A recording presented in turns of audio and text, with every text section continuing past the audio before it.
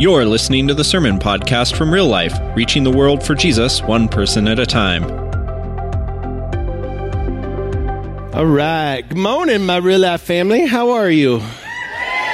We are shutting down one big story, and I'm so excited about it because it's been 8 weeks, and I'm bored. So we're going to move on after this. I love the series. I love what God's been doing with it. And so I want to go back and make sure that as we jump into this final sermon, that we catch the flow of the story as it's been unfolded in the Bible. And this is really important because sometimes we'll lose the big story for the little stories in the middle, and we can't do that. So week 1, we talked about the fact that God is good. He made a good world full of good things, and He created you Tov Mayod. Real good. That's you. That's you. That's where you stand in front of the bathroom mirror every day and you go, can you look at this? Tov Mayod. That's how God made me. You're not a mistake. You're not an accident. You're not a whoops. You're not a disappointment to God. You are very good. That's what the Bible says. The problem isn't how we're made. The problem is the voices that we listen to. And that's what we talked about in week 2. The voices that we let into our life that navigate, pull us away, and get us to do things that we wouldn't normally do. And so what God does is He invites us back to the one voice. And we have a hard time trusting the story that He's trying to tell in our life. In Abraham, God finally found a man who would trust his story. And so God said to Abraham, I'm going to make your name great, and I'm going to bless you so that you can be a blessing to the whole rest of the world. And that's really important for us to grapple with because we love the idea of God making our name great, but God isn't making your name great to make your name great. God would make your name great so that you could be a blessing conduit, right? You're a blessing trenchway, a blessing sluice box, if you will. You are a blessing, for my friend Mark Schimmer likes that one. You're a blessing sluice box. You are a blessing conduit between God and the rest of the world, and that's what God has made us for. That's how we have to be. Now, the next week we talked about the fact that there's this cycle that plays out. Really, it's clean in the book of Judges. It's throughout the rest of the Old Testament, but it's your life and my life as well. And a lot of people want to define it as the sin cycle. But the truth is, this, no matter how much you love yourself, and I know that you love you some you, right? We love ourselves a lot. We love the story being about us. The bottom line is, the story's not about you. It's about God's limitless patience for you and His relentless pursuit that no matter how badly you mess it up, God refuses to give up on you. That's what the story's about. And that changes everything because that shapes, you should cheer that. That shapes everything about how we talk about God. It shapes how we talk about people. It shapes all of how we understand the story unfolding. There's no mountain He won't climb up. No shadow that He won't light up coming after you. You just can't mess it up that bad. There's no wall He won't tear down. There's no lie He won't kick down. I probably said that backwards, whatever. Coming after you. He won't. Like there's no place that you're going to go where God won't find you. Because He loves you so much. Because you're Tov Mayod. Like He looks at you and goes, wow, you are a masterpiece. Now, if there was a way to not get into this cycle where we find ourselves stuck and God bails us out or whatever, if there was a way, Jesus comes as a man to be a model for us to follow. So when you don't know what to do in your life, when you have questions about how do I respond in this situation or this issue, when you're in doubt, act like Jesus. Like it'll never take you in a wrong place. It will never take you to the wrong place when you act like Jesus. And if you're like, I don't know what it looks like to act like Jesus in this situation, I got good news for you. God sent you a counselor. The Spirit of truth. That's what the Bible says. And the Spirit's job at work in you is to lead you into all truth. That's His job for you. And I love that because that means that if I start to go the wrong way in trying to act like Jesus, the Spirit comes in and goes, hey, quit. Stop it. Get back on the path. Like this is the way it should look. I love that the Holy Spirit does that. And the reality is for most of us, the majority of the time, it's not really about whether or not we know what we're supposed to do. It's really way more about the fact that we don't want to listen to what the Spirit is telling us to do. We don't want to listen to it. I had a dear friend, we had a conversation yesterday, a couple of days ago, and he was like, hey, you're saying this and it's making me mad. I said, why are you mad? He goes, well, because I know that what you're saying is right. Like, and not about me making him mad, but we know that when the Spirit is leading us, we know the direction we're supposed to go. The problem is we just get too hard-hearted to respond to it. I don't want to do what God's asking me to do. But here's the deal. If you want peace in your life, Jesus is the model. On the cross, Jesus delivers us. But he also gives us a model for how we're supposed to handle our most difficult moments, and that's really important. As Jesus is in the tomb, his followers are freaked out. They're panicked. They're afraid. They're hiding. The anxiety level is through the roof. But on that Saturday, what is God doing? He's resting. Why? Because that's what God does on the Sabbath, and he knows that his love is bigger than this situation. God's like, I know I can rest because I know what's on the other side of resurrection.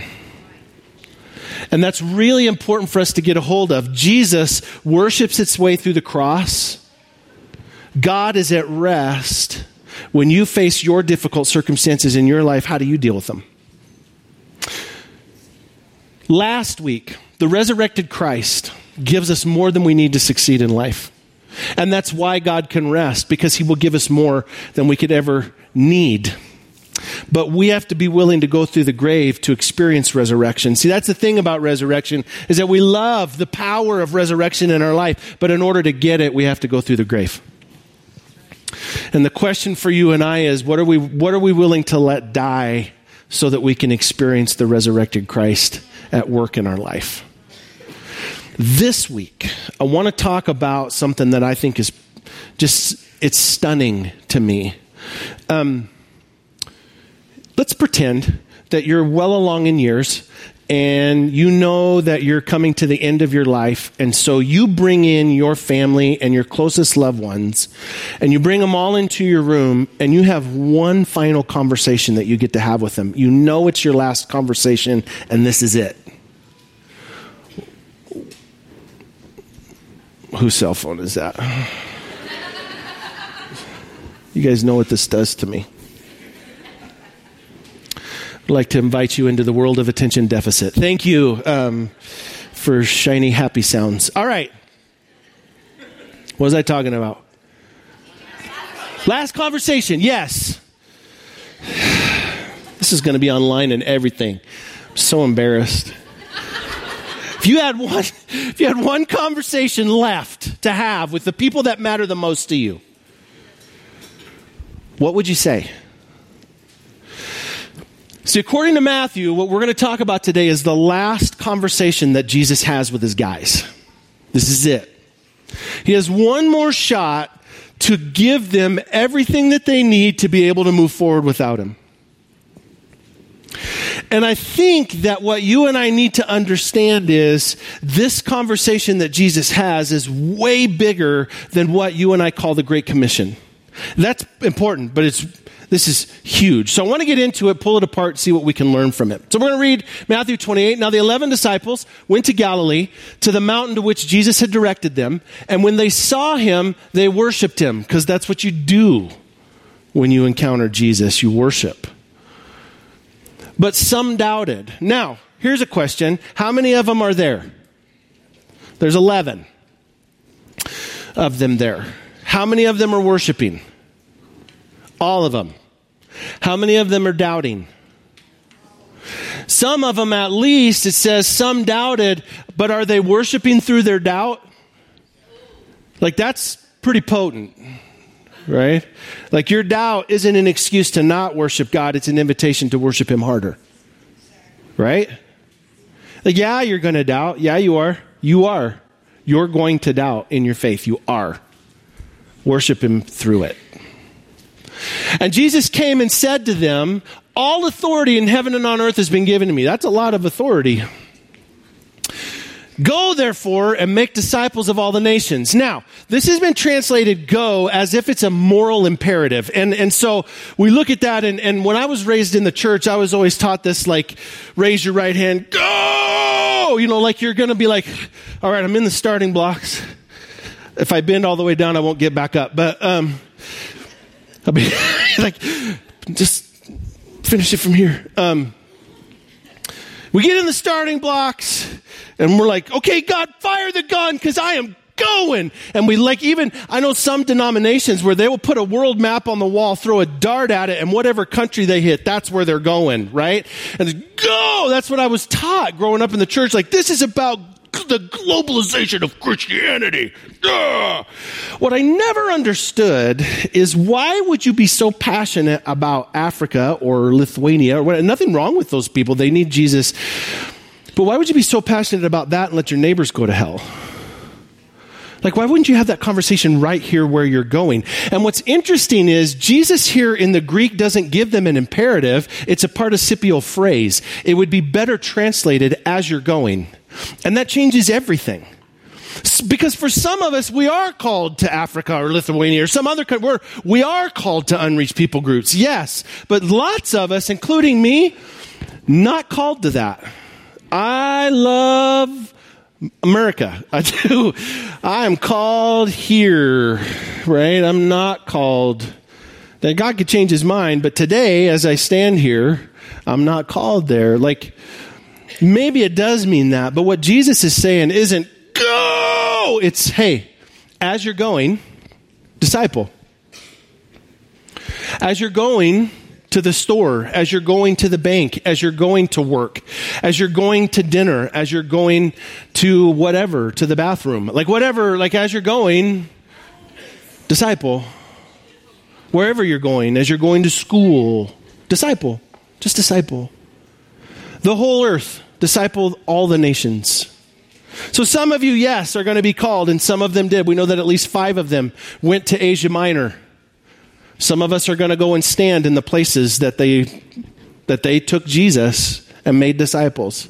But the idea of this isn't that that they are called to this charge the gates of hell. It's that they're invited into a lifestyle. And it raises a question for me. Is Jesus in his last conversation with them, like the last opportunity that he has to tell them about who he is and what God's like, is he just being bossy?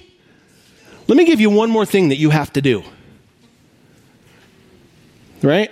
Maybe there's more than that. Now, the good news is, he says, I want you to go make disciples, and then he tells them how.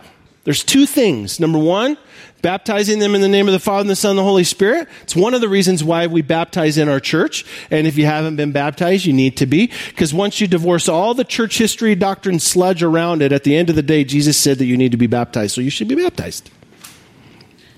And teaching them to obey all that I have commanded you. And behold, I'm with you always to the very end of the age. Why does he need to even say that? Like, I think we pulled that Great Commission out, go make disciples of all the nations and all that stuff, and we divorce it from the rest of the conversation that Jesus is having, and it feels like it's just a command. It's just him being bossy. But what if there's something more going on here?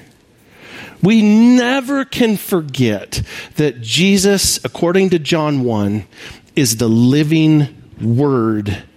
Everything that he does and everything that he says, you guys should know this phrase, it's in the text.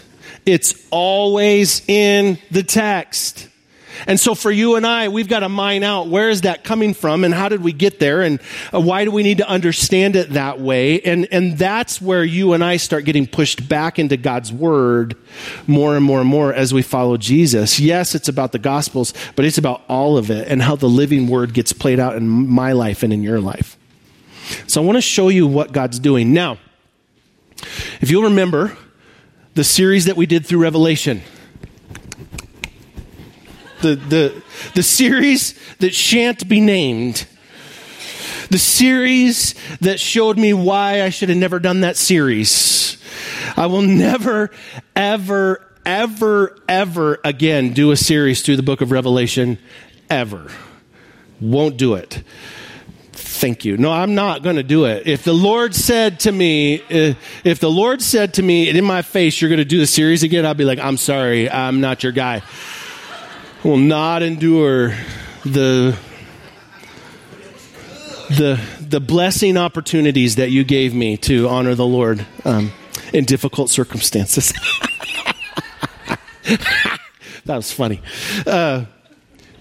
One of the things that we talked about in that series was kind of the nature of apocalyptic literature as a genre. Okay? What happens in apocalyptic literature is that it's a story that's always written to an oppressed people. And this story is about all these metaphors and ideas and word pictures about these powers that are keeping a people oppressed. And then at some point, God or the God figure in the story sends a deliverer, and that deliverer restores this oppressed people to a position of power. That's kind of how apocalyptic literature works as a genre. The thing that's so stunning about Revelation as an apocalyptic book is that the deliverer has already come. Like, we're already free from all of this mess because the tomb is empty. Like, that's so powerful. But in Daniel chapter 7, now remember, Jesus calls himself the Son of Man. That's the title that he gives himself. And in fact, anytime that somebody tries to call him Son of David or Son of God or any number of other titles that he's given, he always pulls them back to, I'm the Son of Man. Well, why is that so important to him? Well, here's why. Daniel chapter 7.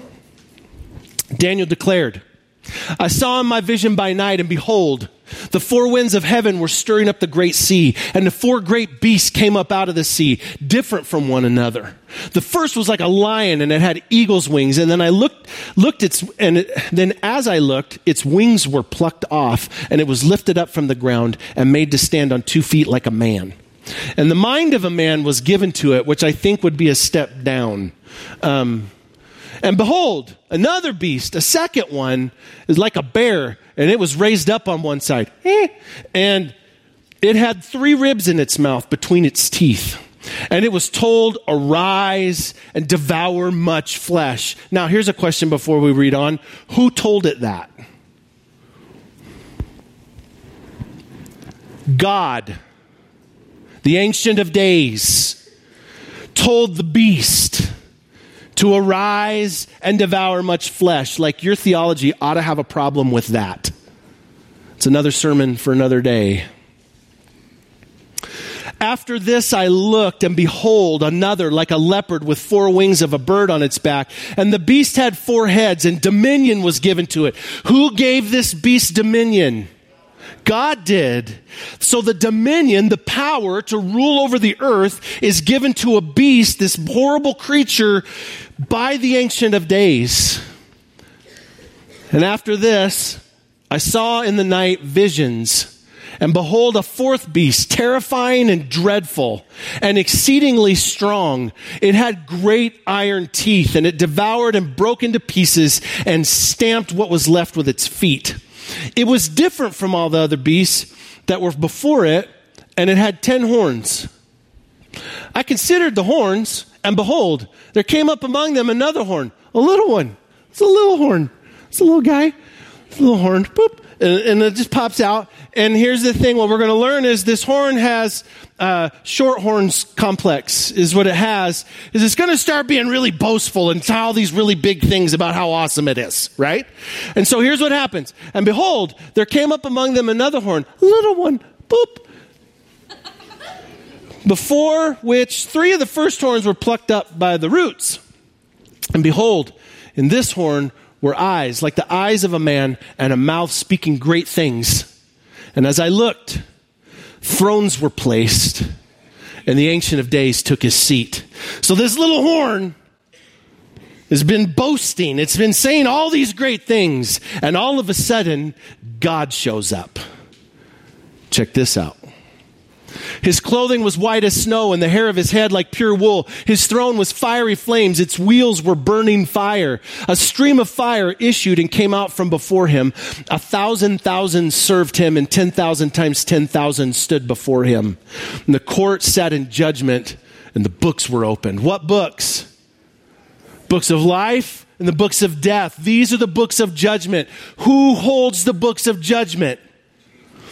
The Ancient of Days does. And this is important because, hey, little horn, you with your big mouth talking all this great thing, you think you're so awesome, little fella? God still holds the books of judgment. Never forget that. Let's read on. I looked then because the sound of the great words that the horn was speaking, and as I looked, the beast was killed and its body destroyed and given over to be burned with fire. And as for the rest of the beasts, their dominion was taken away. By whom? God. Listen to me. There is no authority over you that God hasn't placed. Now I'm talking about government structure here. Because there is no follower of Jesus that should ever be able to say, #not my president, because God says he is. Whether you like it or not is of zero consequence. There is no authority over you that isn't placed there by God. And I think that rather than sitting in the position of critic, it would be better for us if we just prayed for him. Because no matter what you think about him, he's got some issues, let's be honest. And I love that I live in a country where I can stand on a platform that's going to go online. Every single person in the entire world with internet can watch what I'm about to say. I love that I live in a country where I can stand up and say he's got issues. But I would think we would also all agree that it's in all of our best interest if he does well. So rather than being critical, pray for him. Because he needs it. Bad. Right? You don't have the right before God to stand in opposition to our government and say, you are not my, because it's put there by God. God put it there. God put it there. It's there for your good. God gave it dominion and God took it away. As for the rest of the beasts, the dominion was taken away, but their lives were prolonged for a season and a time. And I saw in the night visions, and behold, the clouds of heaven, with the clouds of heaven, there came one like a son of man. Wait a minute. Who's the deliverer in this apocalyptic tale? Son of Man is. And he shows up ready to do the business of deliverance. And he came to the Ancient of Days and was presented before him. And to him was given dominion and glory and a kingdom that all peoples, nations, and languages should serve him. Why do we have to go and make disciples in all the nations? Why? Because his dominion reigns for them too. This isn't for just a little bitty group of people. This is for everybody. His dominion is an everlasting dominion which shall not pass away. Once the Ancient of Days gives dominion to the Son of Man, who's going to take it? Nobody. No one will ever take the position of Jesus away from you. No one. And his kingdom, one that shall not be destroyed. So the Ancient of Days looks at all these beasts that are trying to have power and dominion in the world. And he looks at all the destruction. And eventually he says, enough. I'm sending a deliverer, the Son of Man. What has Jesus called himself all along? Son of Man. So why does he begin by saying, all authority in heaven and on earth has been given to me? Because he's the Son of Man. He's the one that Daniel talks about that's the deliverer with a kingdom that has no end. Now I want to read a little bit further down. We're going to skip a few verses that talk about the beasts and their little conversations and how they tried to fight. But I want to jump a little bit further down Daniel 7. Here's what it says. He shall speak words against the Most High. This is a little horn. Boop, little horn guy. He shall speak words against the Most High and shall wear out the saints of the Most High. By the way, you should probably underline that. Because he's going to cause problems for the saints. Who's that? Us'uns. I don't want to get all technical on you. And shall think to change the times in the law and they shall be given into his hand for a time, times, and half a time. Another sermon for another day. But the court shall sit in judgment, and his dominion shall be taken away to be consumed and destroyed to the end. And the kingdom and the dominion and the greatness of the kingdoms under the whole heaven shall be given to the people of the saints of the Most High. Who gets the dominion? You know why you're Tov Meod?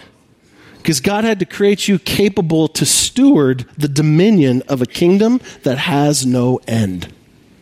That's who you are. Check you out. You're kind of a big deal. I don't know if you knew that. You're kind of a big deal. Now let's read on. His kingdom shall be an everlasting kingdom, and all dominions shall serve and obey him. For how long? Forever. And surely I am with you always, even to the very end of the age.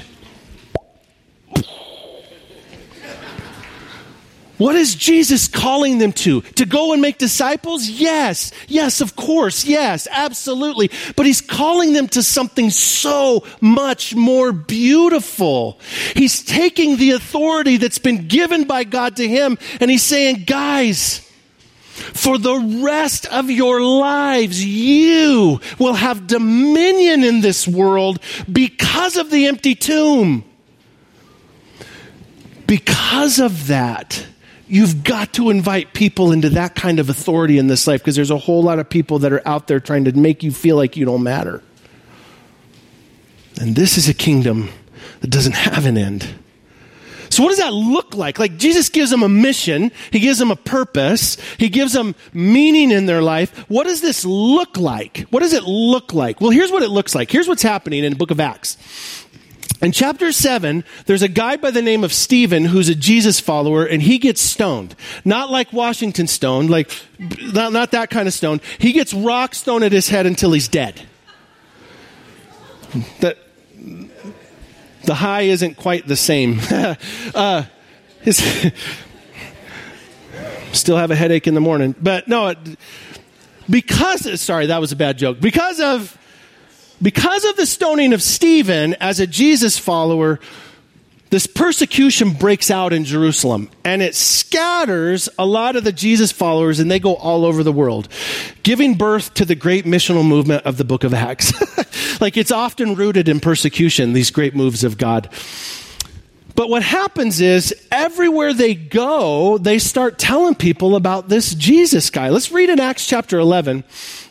It says, now those who were scattered because of the persecution that arose over Stephen traveled as far as Phoenicia and Cyprus and Antioch, speaking the word to no one except Jews. But there were some of them, men of Cyprus and Cyrene, who on coming to Antioch spoke to the Hellenists. That's the Greeks. Spoke to the Greeks also, preaching the Lord Jesus. And the hand of the Lord was with them. And a great number who believed turned to the Lord. And the report came to the ears of the church in Jerusalem, so they sent Barnabas to Antioch. Because that's what church tradition does. It has to protect its tradition. We don't want to do anything out of bounds here. I mean, none of these people had any Bible college degrees, so they obviously weren't qualified to lead anything. When he came and saw the grace of God, he was glad. And he exhorted them all to remain faithful to the Lord with steadfast purpose, for he was a good man, full of the Holy Spirit and of faith. And a great many people were added to the Lord. So Barnabas went to Tarsus to look for Saul.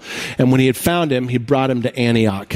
For a whole year, they met with the church and taught a great many people. And in Antioch, the disciples were first called Christians. Do you understand that for you and I, the way that it looks is just like these people getting scattered. Everywhere they go, they start talking about this Jesus that's changed their life. And what happens is that because of that, they sparked a movement that you and I are sitting in this room today because of. Like, I wonder who's going to believe in Jesus because of you? Like, who's going to, 2,000 years from now, go, man, I'm so glad that Real Life on the Palouse was faithful? because they changed everything about how I understand who God is. I wonder, as you're going, like, think about this. How many Bible college degrees were in that group of people? Exactly none. How many qualified pastors did they have? By qualified, I mean credentialed. The answer is none. How much of the New Testament did they have? The answer is none. Right? How much of the Holy Spirit did they have? All of it. How much of the Holy Spirit do you have? It seems to me that you have everything they had, so you're just as qualified as they are. Let's go, church. Let's go. And with that in mind, we're going to move towards the Lord's table. We take communion every week in our church. Communion for us is a couple of things. Number one, it's acknowledging this premise that Jesus laid his life down for us as a model for us to lay our life down for other people. But the second thing is that because communion is this thing, it's this sign that attaches us to a particular covenant. It's you and I saying to one another, I heard what he said, and I may not have even liked it. I'm challenged, and I'm going to have to go wrestle. I'm going to have to go think about that. But I'm telling all of you guys by taking communion together with you that I'm still in. I'm still in this thing we call Christianity because of these guys that got scattered and told about Jesus everywhere they went. So they're going to pass that out. We have an open table. That means if anybody who's willing to celebrate the death, burial, and resurrection of Jesus with us is invited to partake. But we want you to hold the elements till the end, and we'll take them all together. While they're passing that out, we're going to work through a few implications. These are things that we thought were particularly important as our little band of sermonators developed the sermon this week. Okay? Implication number one, no matter who you are or where you're going, Jesus gives all of us a specific mission. All of us. And I want to be clear about this. It is not the church's job or the pastor's job to make disciples. It is the Christian's job. Every single one of us should be a disciple maker. You have already everything that you need to do that. Jesus promises that you do. And that leads me into our second implication, which is this. How we embrace that mission shapes our identity. Would people look at you? Do they see you as gosh, that's a person who loves the Lord. That person is a disciple maker. I got to tell you, so I got to brag on one of our students in our church. And I already told her that I was going to brag on her and didn't really ask her for permission, but we have this young gal in our church, in our youth ministry, and my daughter was talking to me about her the other day, and she said, Dad, do you know the girl Jasmine? I said, yeah, I know who she is. She goes, that girl talks about God all the time. I said, really? I know, you should clap for that. That was her mom clapping right there, actually. You don't stand up and clap, but you can clap. She just went through surgery, so I don't want her to stand up. But my daughter said, she talks about God all the time. I said, really? She goes, yeah, every conversation she has, it always goes back to God, all of them. And I said to my daughter, I said, well, do you talk about God like that? She goes, no, that's weird for me. I said, yeah, it's hard sometimes to do that, right? She's like, I don't know how she does it. It's amazing. Every conversation goes back to God for her. So that night, we had Thursday night service, and I saw Jasmine, and I said, hey, you want to know what my daughter said about you? My daughter said, you talk about God all the time. And she goes, he's awesome. She's like, of course I talk about God all the time. He's awesome. I was like, yes.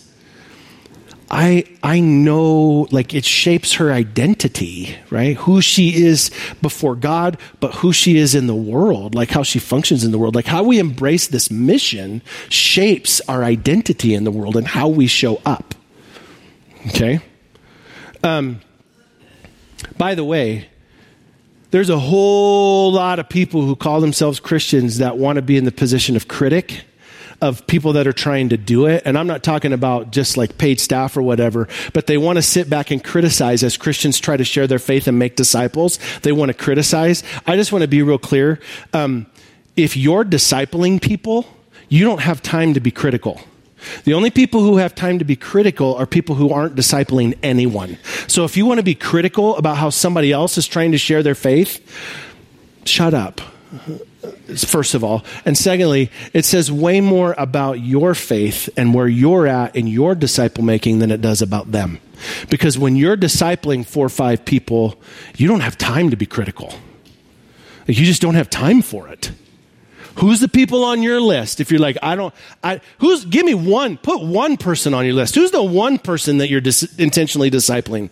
That's not your children. That's like every human being on the planet, Christian or not, is discipling their kids in something. Who's the person that you're intentionally discipling? The one person. Who's the 2 people? Like if you don't have that, then you don't have the right to criticize those who are trying to take a swing at it. Our identity as Christians, like criticism, it's not a spiritual gift. It's not. It's not something that you get to show up with as a Christian. Third implication, as we build relationships with others, how they respond to us doesn't change our mission or our identity. Because here's what's going to happen. Eventually, as you start to try to share your faith, somebody's going to be non-responsive to you. They were non-responsive to Jesus himself, so they're going to reject what you're saying. Somebody at some point is going to do that. And for a lot of us, we're like, ow, that stings. I must just not be good at it. Now, you may be great at it. And the truth is, whether or not they respond correctly, it doesn't change anything.